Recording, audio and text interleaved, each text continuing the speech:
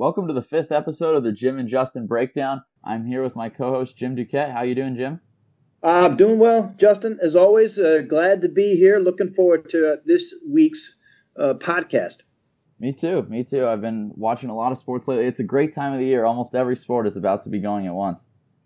Yeah, it's right. And each kind of season has its own, points in time where you're like, man, you get really excited about it. Everyone gets excited about the start of the NFL, but of course, my passion on the baseball side, we're getting ready for postseason, baby. I can't wait. Oh, yeah. Can't wait for that. October's the best. Always the best. To me, the most fun time of the year, right now, this last stretch of September as you lead to October and all the different possibilities with teams, both mostly in the wild cards. But believe it or not, American League and National League wild card are pretty tight races. The National League wild card's gotten tight all of a sudden with Colorado in the second wild card and St. Louis and Milwaukee right behind it. Yeah, I love the expansion of having two wild card teams in the play-in game. Obviously, that's a pretty new thing. What do you think of that change? I'm a big fan of the second wild card just because we've seen so many teams that you ordinarily wouldn't be involved. There's a little bit more parity. Some would say mediocrity. I view it as more parity in with teams. The teams are willing to kind of press the envelope a little bit at the trade deadline and make deals that ordinarily they wouldn't if they were, right, 8 games out of the division race. They're not making a deal. They're either holding pat or they're going to sell a player or two. But when you're, 2 games, 3 games, 4 games, that small amount or less away from out of the postseason, even if it's a second wild card, even though it's only a 1-game play-in, there are plenty of teams that are willing to do that. It's funny, you get pushback sometimes with this second wild card, but the vast majority of people that I talk to and even my own observations from the past, like I loved the wild card when it first came in, right in 1996. I think adding the second wild card just the past few years has increased the level of interest in more cities. So I'm more for that. There's still the least amount of postseason teams in baseball than any other sport. Right, exactly. And you touched on teams being more willing to start buying at the deadline. I think it's good for the game to have more teams buying because that creates more buyers for the teams that really need to be selling. And I think it helps even out the playing field in the long run. I think the bad teams have more teams they can sell to. And then there's just more teams that are competitively making a push at the end, like you talked about. So I think overall it's really good for the game. Yeah. Well, and I'll tell you the other thing. Part of the trade deadline has changed over the years too, because you mentioned there's more teams being involved, but it's also those players that you're willing to potentially try to say you're in a seller's mode. You have a player that you're trying to decide, do I hold them and take the draft pick or not? Well, you can't do that anymore with the CBA. The CBA has changed enough where unless you're a small market club, you're not getting a real high pick. You're certainly not getting the other team's first round pick. Right. You're getting more of a late round first round pick, which changes the equation. The value is different in that spot as well. So there's a whole host of things that really the last 2 collective bargaining agreements have really changed things from a front office perspective in my mind. On both in the front office but also on the field a little bit. Yeah, a lot of things are changing. And speaking of how the game has changed, we have a really exciting guest that we're about to bring onto the show. We have NBA legend Rick Barry. I know he's got some things to say about how the game has changed. I know he thinks that today's players have it too easy. I'm really excited to bring Rick on. How about you? Rick's one of my all-time favorites. I used to emulate. I played college basketball. He was one of my all-time favorites. One of my idols when I was growing up playing basketball, whether it was rec basketball, competitive basketball, playing through my youth, and even playing Nerf basketball, which back in the day was the thing. He was one of the guys that I tried to emulate his shot, his free throws. So I'm really excited to talk to him. Yeah, I think my generation, he's one of the guys that we all know because the underhand free throw is just so famous, and especially among the stats community, we love Rick Barry. I mean, everyone that really dives into analytics knows that the best way to shoot a free throw is underhanded, and so there's no doubt that he really should have changed the game, and it's unfortunate that he didn't. But we can talk to him more about that. I'll go ahead and add him to our call. And we have NBA legend on the line, Rick Barry. Rick, how are you? I'm doing great. I tell everybody if I was doing any better, I'd be making a comeback in the NBA. I wish you were doing a little bit better then. That would be fun to see. I pay for the average salary too. That's that. Yeah. Well, that's a lot more than I ever made. That's a good starting point. It's a good starting point when you look at not just the salary, but the way things have changed from when you played to what you see now. What is your overall view, Rick, of the brand of basketball that you watch these days? Well, thank God for the San Antonio Spurs and the Golden State Warriors and a few other teams that are understanding and realizing that, it's not just a game of one-on-one. It's a game of basketball, and you play as a team. And unfortunately, it doesn't seem like a lot of teams in the past were doing that, and it was kind of boring to watch, to be honest with you. Mm-hmm. And not the kind of basketball that I like, but I love watching the Spurs play. I love watching the Warriors play, and that's the way I was taught how to play the game.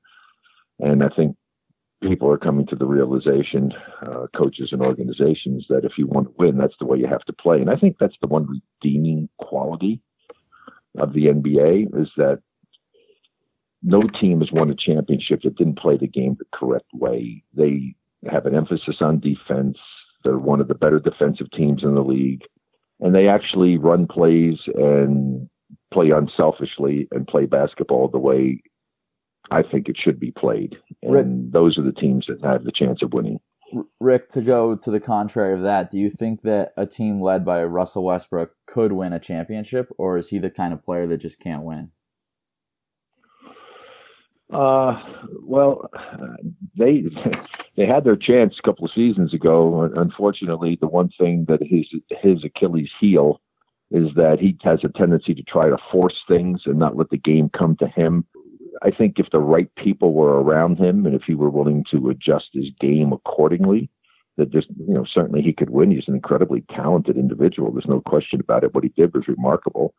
Still not in the same league as to what Oscar Robertson did. There's huge differences between those two. And that he was trying to get triple doubles and Oscar wasn't. And the last time I checked, he didn't have to play 9 times against Bill Russell, 9 times against Wilt Chamberlain, 9 times against Nate Thurman, 9 times against Walt Bellamy. He didn't have hardly any centers that he had to be worried about to go in and get all those dunks and easy baskets he scored going to the hole.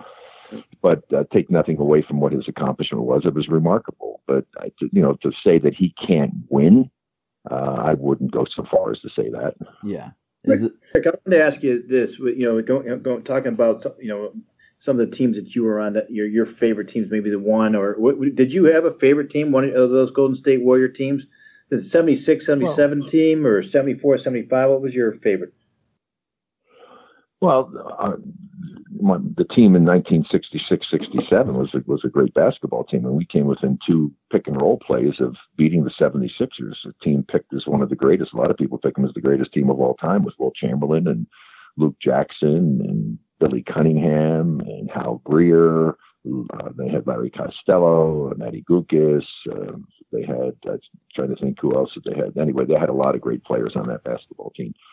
And had those 2 pick-and-roll plays between Nate Thurman and myself, playing up against Wilt Chamberlain, gone our way instead of theirs, we could just as easily have won in 6 games. So that was a pretty spectacular team. But as far as a special group and accomplishing something, to this day, I still think it's the greatest upset in history of the NBA Finals, and maybe one of the greatest upsets I think it is in the major sports in our country. Because I tell anyone, I defy you, go out and find me a team that was so poorly thought of at the start of the season in any sport, that wasn't even picked by anyone to even be a playoff team, to not only get to the playoffs, win their conference, then be a supreme underdog that was supposed to get swept in one of the biggest mismatches in the history of the sport, and you go out and sweep the team that was supposed to sweep you. That's which we did against the Washington Bullets. It's pretty incredible. Speaking of huge upsets, do you think anyone is going to beat the Warriors this year, or are they going to roll to another NBA championship? Well, you don't roll anything because there's so many variables involved. I mean, health being one of them, hopefully playing your best basketball at that time. But if all things were to fall into place and they play the kind of basketball they're capable of playing, they certainly are the team to beat. Right now, they're defending champions, so they have to be at the top of the pecking order, and they have to be the team that everyone's going to be aiming for, and the team that you have to beat if you want to have a chance of winning a championship. It's certainly, they have a great opportunity to win multiple championships if they all stay together and stay healthy for the next 3, 4, 5 years. If you were picking a team to beat them, who would you pick? Certainly, Cleveland certainly has a chance, I think, out of the East. I don't know if anybody else out there has a chance to beat them. And the Spurs always have to be a team to be contending with, without question. So, but I just don't know if there's anybody out there that overall just has the firepower that they have offensively. I mean, they are so dynamic offensively, and they're impossible to guard, basically. Right. I mean, people say, what do you do when you play against the Warriors? I said, well, you go to church and you light a candle and you pray that 2 of their 3 top players are having bad games. I mean, seriously. I mean, look what happened in one series when they swept the series, and Klay Thompson wasn't even a factor. Yeah. I mean, he just was struggling, and then he wasn't a factor, and they swept. And then Klay came on, had some good games. I mean, if all 3 of those guys are on, and then you can throw Draymond Green into the equation, because occasionally he really gets it going with his 3-point shooting and what have you, and he can get you 20 points or more. You throw him into the equation. If all 4 of those guys are going, that's when you see some of the scores that you've seen. And it's embarrassing. They humiliate you. They don't just beat you. They humiliate you. If there's one is in your mind, is there one guy of those 4 you just named that is just the glue for them, for that club? Well, I think obviously Steph is the guy because he's got the ball in his hands, so he's got to be the guy willing to give it up. Right. In some teams you go. I mean, Cleveland. It's one of the problems with Cleveland. At times, at Cleveland, it was like 1-on-1 for LeBron, right? Or 1-on-1 for Kyrie. I mean, there was hardly any team basketball being played at times, and you're just not going to win championships doing that. Whereas with the Warriors, it could be any one of 4 guys that can destroy you. Seriously. And when they play, they're their own worst enemy. Occasionally they fall into the trap of coming down and jacking up a quick shot, not playing that brand of basketball, which works so incredibly well for them. But when they do that, and especially if somebody's hot, I mean, the Warriors can come down and sometimes do that. I remember vividly a huge shot for the Warriors when Kevin Durant dribbled it up to court and came up to court and just pulled up and shot a 3, right in LeBron's face. Yeah. And made a huge 3 for them. I mean, that was not team basketball. That's just Kevin Durant being hot and knocking down a jumper. So how do you defend that? You cannot defend that. Absolutely not. That's the thing. Here's the thing. They have 3 guys who are multiply faceted. Okay. They can shoot the 3 exceptionally well. They can drive to the basket exceptionally well. And they can make their free throws exceptionally well. So what do you do against what do you do? I mean, I always said, if you have somebody has to play you honestly, you own them. Right. If you have a glaring weakness, then you got a problem. But those guys don't have a glaring weakness in their offense. So how do you defend them? You can't leave any of those guys to go double somebody. Suppose Draymond's having a great time and he's got a guy that he can crush in the post and set. You can't leave off of the other 3 guys to go and defend Draymond, can you? No. Because Draymond's going to kick it out. And they get a wide open 3. You're going to let any of those 3 guys have a wide open 3? I don't think so. Yeah. So that's what makes them just so. I mean, it's got to be a nightmare for coaches to try to figure out a way that you want to defend these guys. I mean, I think you got to play up on them, and you got to make them. You have to make them beat you having to shoot something other than give them any wide open 3 looks. But even then, that's hard.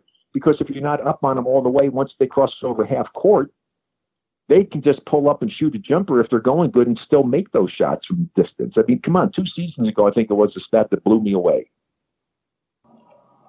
Steph Curry, and they keep these crazy stats now. They didn't do it when I played. From 28 feet and beyond, he shot 48%. Wow. Do you know how many guys would want to go ahead and they'd pay somebody if they could find a way to get them to shoot 48% from normal range? Right. Yeah, that's really amazing. And I think one of the toughest things about covering them is that their entire lineup, when they go with Iguodala instead of Zaza, their entire lineup is between 6'3" and 6'9", and they'll probably play the same way this year. Kevin, so how do you guard them? Trust me, Kevin Durant is taller than. I have a picture I can show you. He's taller than 6'9". Yeah, I think this so guy too. Is an anomaly. Yeah, no, he's way taller than 6'9". But the problem with it is, you put a small guy in him, then, and if he worked in, getting low post, and you can pass out of it. But how do you defend that? Yeah, I mean, it's virtually impossible to defend the Golden State Warriors. You have to pray that they're having bad shooting nights or taking bad shots and just not playing their brand of basketball. If they play their brand of basketball and they play their normal game, they are so incredibly difficult to defeat. I completely agree with you, and the odds of them winning are really good. One of the themes of this episode, we're going with kind of what are the odds of a lot of things, and I wanted to get your take on one. What are the odds that the NBA ever completely embraces the underhand free throw? I don't think that'll ever happen. I don't know what what the aversion is that people have to not want to try it. Back when I first did it, the girls shot that way. Well, girls don't shoot that way anymore. Okay. I mean, it doesn't matter. If you could stand there with your eyes closed and throw it over your head with two hands and make a high percentage, then that's what you should do. It's about making as high a percentage as you possibly can. So why, in heaven's name, would you not be willing to try anything to get to be a better free throw shooter if you're shooting 20, 30, 40, 50, 60, even 70% to try to get to 80? Because if you're not shooting 80%, you're not a good free throw shooter. It's that simple. Right. Seriously. I mean, that's not 80%. That's missing 1 out of every 5. It's the only area of the game that's constant. Same distance, same size ball, same size rim. No one trying to prevent you from doing what you're doing every time you step to that line, and you can't make 4 out of every 5. It's embarrassing. Right. How long did it take you to master that, Rick, that style? 1 summer. It took me 1 summer. My dad, I was just trying to get him off my back. I didn't want to do it. But when I went out there and I gave it a sincere effort and practiced it, I said, oh my God, this is pretty darn good. And, so I really worked at it hard that summer, and I made the switch, and I shot over 80% for the first time and just kept getting better and better. In fact, I still think I was the best free throw shooter ever because the stats show the entire career, right? I made a revision to my shot. I made an adjustment, and I refined the shot. And so I took the risk out of it. My last 6 years, I shot over 92%, which is better than anybody's ever done. And my last 2 years, I shot over 94% from the free throw line. So, and I took great pride in that, and I'll brag about it because it's the only part of the game you can be selfish and help your team. Right. Yeah, no, I completely agree. I think about you and that shot at least once a week when I'm during the NBA season. Every time I watch DeAndre Jordan shoot a free throw or Dwight Howard, I always think, why don't they call up Rick Barry and learn how to shoot underhand? Yeah, well, they're not going to do that. Obviously, they don't have it. Their egos or whatever. I don't know why, but I know DeAndre. I think it's working. My son Scooter, my oldest son, who played in the championship team at Kansas and played overseas till he was 40 years old, has an incredibly sophisticated shooting sleeve called Solid Shot. It's the most. It's sensors. It's amazing. I actually saw a video of him. He's actually changed DeAndre Jordan's shot. Hopefully he's going to continue to work with this and use it for next season. But he had him shooting over 70% from the free throw line, changing everything he did with this amazing tool. When you wear this sleeve and you set the parameters within it, it gives you instant feedback and tells you exactly what you're doing wrong in every shot that you take. It's absolutely the most incredible teaching tool for shooting that has ever been around. There's nothing even remotely close to it. And I'm hopefully trying to get him to get some money to get the production costs down so we can get it to like the $150 range. I mean, it's incredible. I'm hoping that he gets a chance to have Steph supposedly going to take a look at it. I told Steph, I said, Steph, if you had this sleeve last year, remember when he went through that stretch when he wasn't shooting well? Yeah. I said, had you had this sleeve and it was programmed for your shot, all you would have had to do was put the sleeve on, go out on the court and practice and shoot for a little bit. The sleeve would have told you exactly what you were doing wrong in your normal shot and get you back on track again. And can you imagine if you had Steph Curry, a shooting sleeve that kids could have a program with his shooting form, and kids could go out and shoot and actually realize when they're doing it correctly or not correctly according to Steph's actual, they call it like his IP. I mean, this is what Steph does. This is how he shoots. Right. And you could go out and get a sleeve and practice and learn how to shoot like Steph Curry. I think things would fly off the shelves. Yeah, it's amazing. Cool. It's amazing. I tell you, I'm always curious, Rick, when you hear like that, obviously what Scooter's involved with, some of the things that the new technology, like, can you imagine using that? Like, is there one that you would have like loved to have had that you didn't have back in the day? Well, just the sophistication of the training that's available to the players today. Right. I mean, there is no comparison. We did nothing. I never touched a weight as far as the team was concerned. And even then, I kind of was doing it on my own. We didn't have a strength coach. We didn't have an agility coach. We didn't have a dietitian. We didn't have anything. These guys today have so much at their disposal. If I was playing today, that's like when people say, man, you guys couldn't play with these guys today. I said, are you out of your mind? I said, not only could we play with these guys, every one of us would be way better. Right. We'd be faster, stronger, quicker, more endurance. We wouldn't have to kill our bodies by playing a game, going to sleep and falling to bed at 2 o'clock in the morning, getting up at 5:30 to catch the 7 o'clock commercial flight to go to the next city. We'd be on a chartered plane after the game with great meals, getting a good night's sleep. The difference between what these guys do and what we had back in our days is dramatic, and every one of us would be far better. I would love to have the opportunity to play today, not only because of all of that, but because they'd have 3 more zeros on my freaking contract. That's why. Right. That helps. Right. So, Rick, I mean, you obviously love efficiency, and that's one of the reasons that we were so excited to bring you on our show. Our users love stats. And another thing I noticed that you're involved in that's all about efficiency is your Ecdio shoes. Can you tell us and the listeners why that's... Here's the thing. I tell you, I'd love to be able to tell you about it, but unfortunately, none of these other big shoe companies wanted to actually do a deal to be able to provide safety for all of these people working a shoe that actually has proven to help prevent ankle sprains. Yeah. And nobody wanted to take over the technology. Unbelievable. And so that shoe isn't even in existence anymore. Right. I saw it save my son from breaking his ankle in high school. It's really tragic that shoe is not out there in the marketplace. Very, very sad. There's some people that have supposedly looking at it and possibly maybe bringing it back again. But I know that if I was playing, without question, that's the shoe that I would be wearing, because anything that could help me to prevent getting one of the ankle sprains I had in my career would have been worth it. Yeah, I was hoping you could tell us how the technology works to prevent the ankle injuries.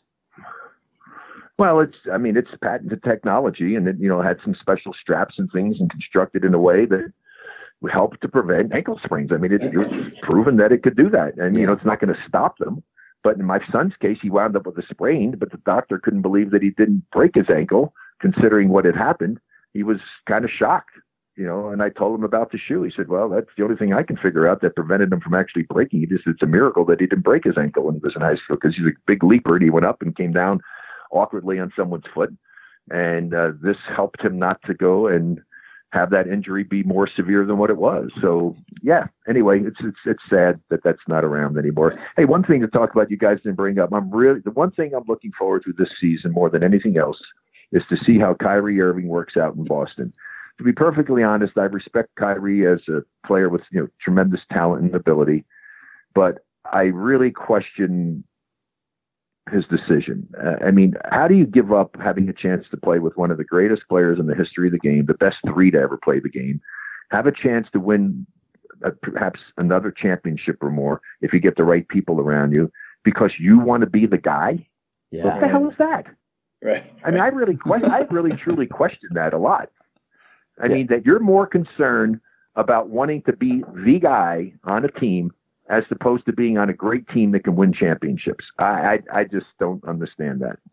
That's an excellent point. Hey, one more I wanted to ask you, just from let's say, from a general manager's point of view, if you're looking at the one guy, whether it's a guy that distributes, who's the best guy to build your club around? Outside of the dominant guy, the obvious name, is there one guy that you'd say, man, that's the guy I want on my club to start my team? Well, normally it would be a great center who would be a dominating type of center, but they don't even have the center on the All-Star ballot anymore, and teams play without any centers on the court at all a lot of times. I mean, for extended periods of time, it's like the center's becoming like a dinosaur. I mean, I don't understand it, because there's nothing like having a big guy you can go to inside who can score, who can pass out of the post, and who can defend the hole for you and not give up a lot of easy uncontested shots close to the basket. So, that's usually the case. I mean, you would start with a Wilt Chamberlain, a Bill Russell, and Nate Thurman, those guys in the old days, a Shaquille O'Neal. I mean, but nowadays that doesn't seem to be the case. So to me, you want to have a guy who, and this all of a sudden came around as the scoring point guard. Whatever happened to the point guard who's supposed to be the guy that gets everybody else involved? Right. I mean, that's a pretty important thing. I mean, there's nothing wrong with being able to score points. And the guy that I've loved for years, I absolutely love Steve Nash, because Steve Nash, and say Magic Johnson the same way. Steve Nash could score 30 points, but he would rather get 20 assists, and he would only look to score when his team needed points. And I think if there's anything, and I love John Stockton as well, but I think that was actually John's Achilles, is that John was reluctant to score points at times when his team really needed him to score some points, because he was so unselfish and was trying to get everybody else involved when he was capable of putting points on the board. And if anything, that would be the one chink in his armor as far as being, such a great Hall of Fame type of basketball player, to not score enough. That's why I love Steve Nash. And, Magic, same way. Magic would rather get 20 assists than score 30, but he'd get 30 for you if you needed it. And such versatility, playing all the different positions. I mean, heck, I remember I broadcast a series against the Sixers when he played center when Kareem was out. An amazing player. But those are the kind of guys that I want to play with. As a player, you want to play with a guy who's going to get you the ball if you work hard to get open. Share the ball, create opportunities for your teammates first and foremost, score as a secondary aspect of your game. Without a doubt. I mean, I miss watching Steve Nash. I used to watch him a lot as growing up in LA. He was always playing the Lakers, and he was probably my favorite player to watch. My dad used to always comment on, he's one of the last guys who's going to distribute the ball like this, and it looks like he's certainly right. And what you're talking about, the scoring point guard is the fad right now, but maybe that'll change back. Can you see the game reverting back to point guards like Steve Nash becoming the norm again?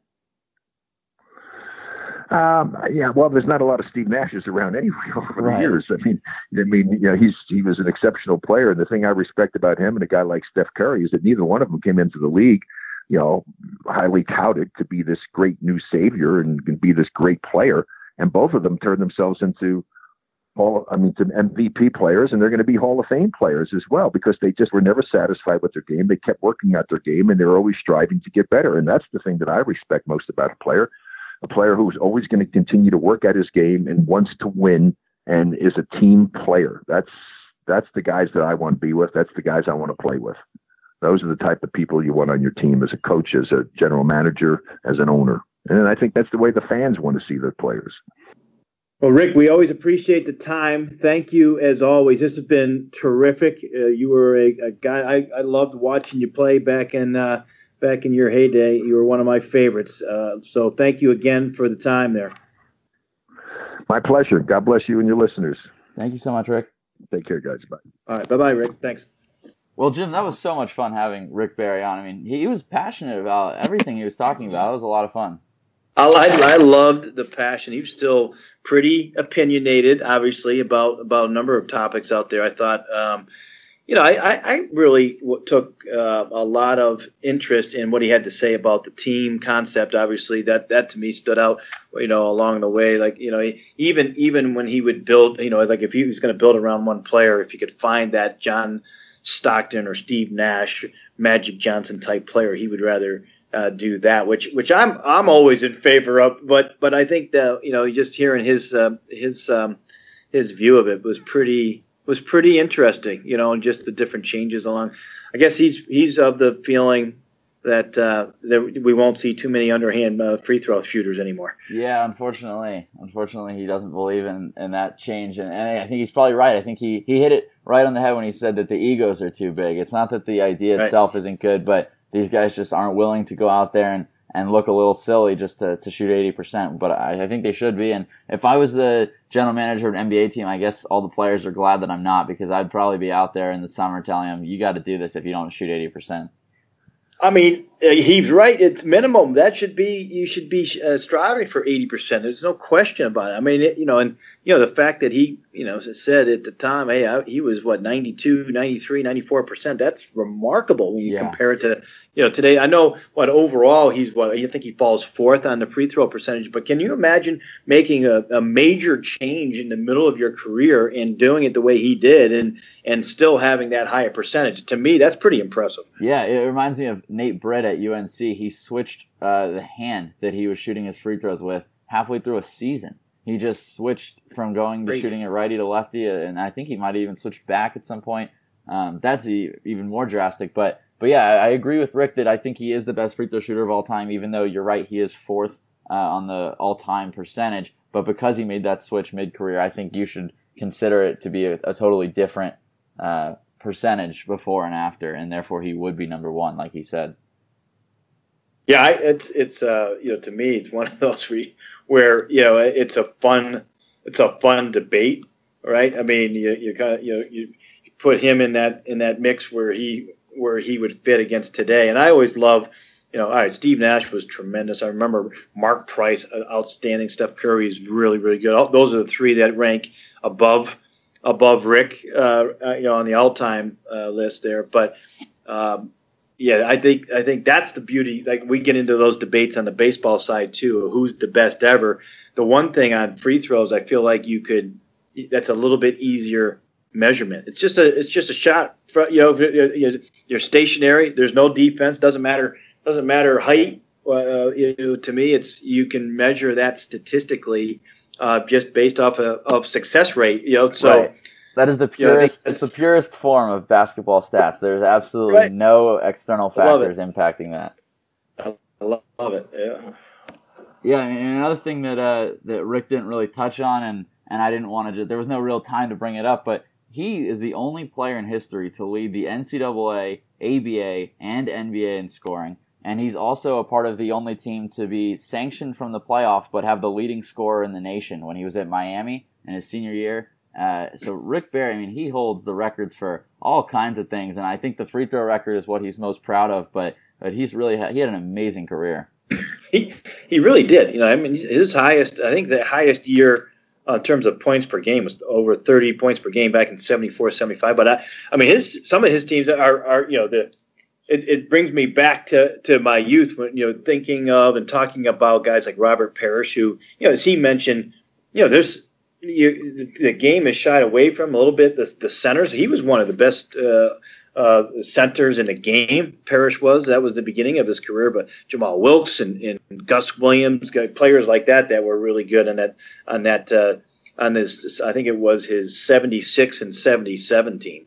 Yeah, and I thought it was interesting that he so passionately brought up the Celtics, and he wanted to talk about Kyrie not really being the kind of player you want. And I couldn't agree more. I don't want a guy like Dwight Howard who says, I've had a successful career because I've made a lot of money. That might be true, but in reality, as far as how society looks at you, but you haven't had a successful NBA career. You never won anything. And I think Kyrie is all about stats as well. It sounds like he's like, I want to get paid even more. I want my NBA 2K rating to be higher. I've heard him say that before, and I'm just thinking, like, what are your priorities here? So I thought it was interesting that Rick brought that up, and I'm sure a lot of people are thinking, what in the world? And as a GM, if you're the GM of the Celtics or any NBA team, do you want a guy who seems that concerned about personal stats and stuff like that instead of winning? Well, it's a tricky thing. If you're a dominant player, then you can kind of get away with it. And you need those players in the NBA. Obviously, you get two or three of those type players, and hopefully they can work together. That you have a chance to win a championship. It's so different than in baseball where you have one or two or three guys that are selfish. It doesn't work that way in the sport. Like, you still can't have success, but in the NBA you can. So it's hard to discourage. It's hard to be discouraging of acquiring a player like that. But you better really be built, to support them and to have the surrounding cast. And I'm not so sure that's the case in the current home where Irving is. Yeah. I don't predict that the Celtics will win. I think they're considered to have the third best odds in Vegas, but I'm not sure if Vegas really believes that or if they just expect so many people to bet on them that they have to give them those odds. Because I personally think the Spurs have a much better chance, even though their odds are far lower I'll take a team coached by Pop with the talent the Spurs have, rather than letting it all ride on Kyrie Irving, who just wants to be the guy. Yeah. No, I'm totally with you on that. And then again, on the baseball side, it's just different. Those type of players, you do get some kind of selfishness, but a lot of times you end up policing it yourself. You're as a best player, you better have some kind of team aspect to your game, or else it's difficult. It's difficult when you get 23, 24 guys that are teaming up on you. Yeah, it's tough. So one thing that we talked about a little bit with Rick is we said what are the odds on the league, the NBA switching to shooting free throws underhanded? He said pretty much zero. So right. It got me thinking. I wanted to touch on some other things that the odds are pretty much zero, but I want to see what you think the best chances really are for these things. So I'm going to run through some stuff, and then I'll tell you what my advanced statistical research has found, but why it's probably inaccurate anyway. The first thing is just absolutely insane. I don't know if you saw this, but Jose Ramirez had 2 outfield assisted homers in one game. For the listeners who don't know what an outfield assisted home run is, it's when the ball would not go over the fence if not for the outfielder touching it and knocking it over the fence. He had 2 of those in one game. I'm sure it's the only time that has ever happened. And to find the odds of that are almost incalculable. Do you think we'll ever see that again, Jim? I don't think you'll ever see it too. You definitely see. I think you see it once, one time, but 2 in one game. The percentages have to be just an unbelievable amount to chance and to luck. A lot of this is luck too. Oh, totally. I mean, it requires you to hit the ball to the exact location where it's close enough to the wall but not over it, and it requires the outfielder to make a huge blunder. And so for that to happen twice, when these guys are professional outfielders, rarely making mistakes, I don't think it'll ever happen again. Certainly not in my lifetime. Yeah, I don't think we'll see it. I really don't. I would be very surprised. Another thing that people are always saying, will we see this, will we not, is 5 home runs in one game. I want to get your thoughts on that. Do you think we'll ever see that happen? It's funny. That's the one that when I look at some of these things that happen, guys have gotten 4.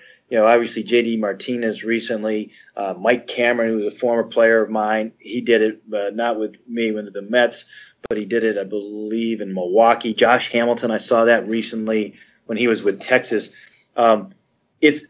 It's so rare for 4. Scooter Gennett did it this past year with the Reds. That was really shocking. That was more than anything, right? Because this guy, he's had a good year this year, but other than that, he's been more of a utility type guy. So, I look at that and I go, Mike Cameron said to me the other day when I talked to him, his final at bat, it came close to the warning track for a 5th home run, and I feel like if the game goes extra innings, there's certainly a chance of that happening. It's a small possibility, but I think we could see a day that we get a 5-homer game. Yeah, I think the day is coming. Maybe not anytime soon, but I did do some digging on this, and in the 2015 season, the way I just looked into Bryce Harper particularly, he hit 42 home runs over 153 games, and he had 5 plate appearances or more in 32% of the games. So if you factor out all the numbers, Harper has about a 1 in 2.6 million chance to hit 5 home runs in any randomly selected game.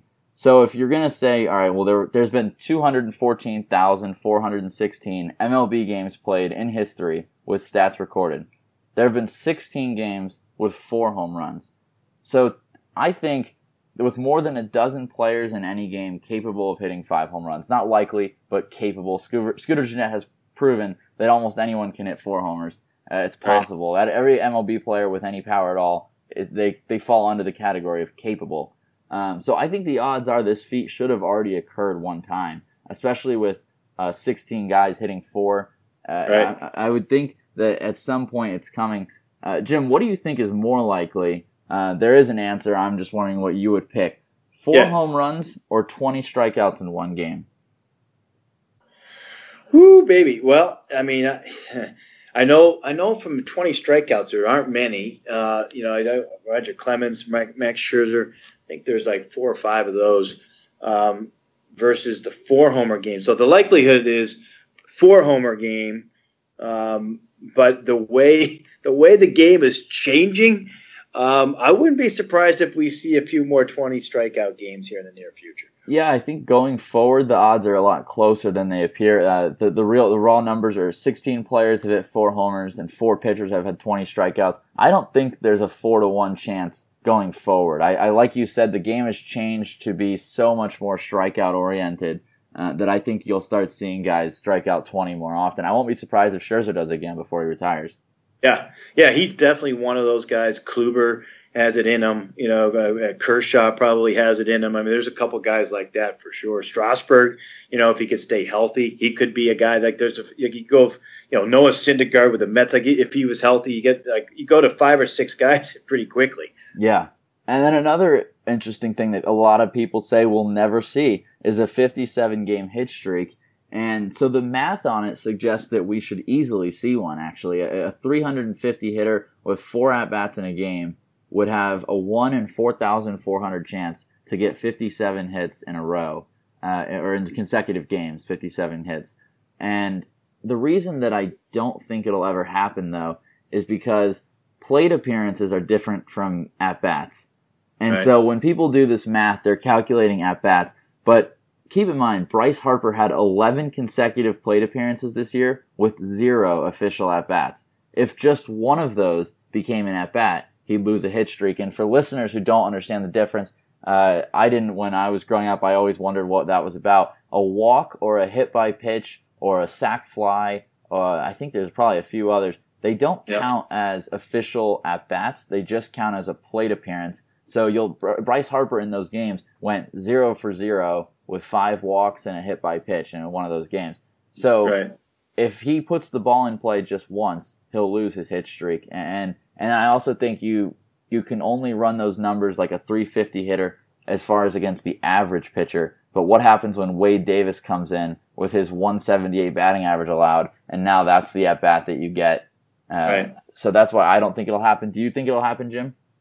I think this is one of those streaks that's going to be almost impossible to break. I really do. I think the more attention you face far less pitchers now than you did. I mean, far more pitchers rather than you did back in the day. I mean, it's not unusual to face 4 different pitchers in a game nowadays, and trying to learn, each one of them and their stuff, and each guy throwing harder than the other and different breaking, but it just becomes exponentially more difficult to face different pitchers, during the course of the game. I think, I don't know. I don't remember how many different pitchers over that 56-game hit streak that Joe DiMaggio faced, but I'll bet you exponentially it would be 5 times or more pitchers that you would face today trying to break it. It's that significant how much the specialization in the sport has changed. Yeah, I agree. I think, and there's pitchers now that are just so dominant that if you come in against Corey Kluber and he goes 9 innings,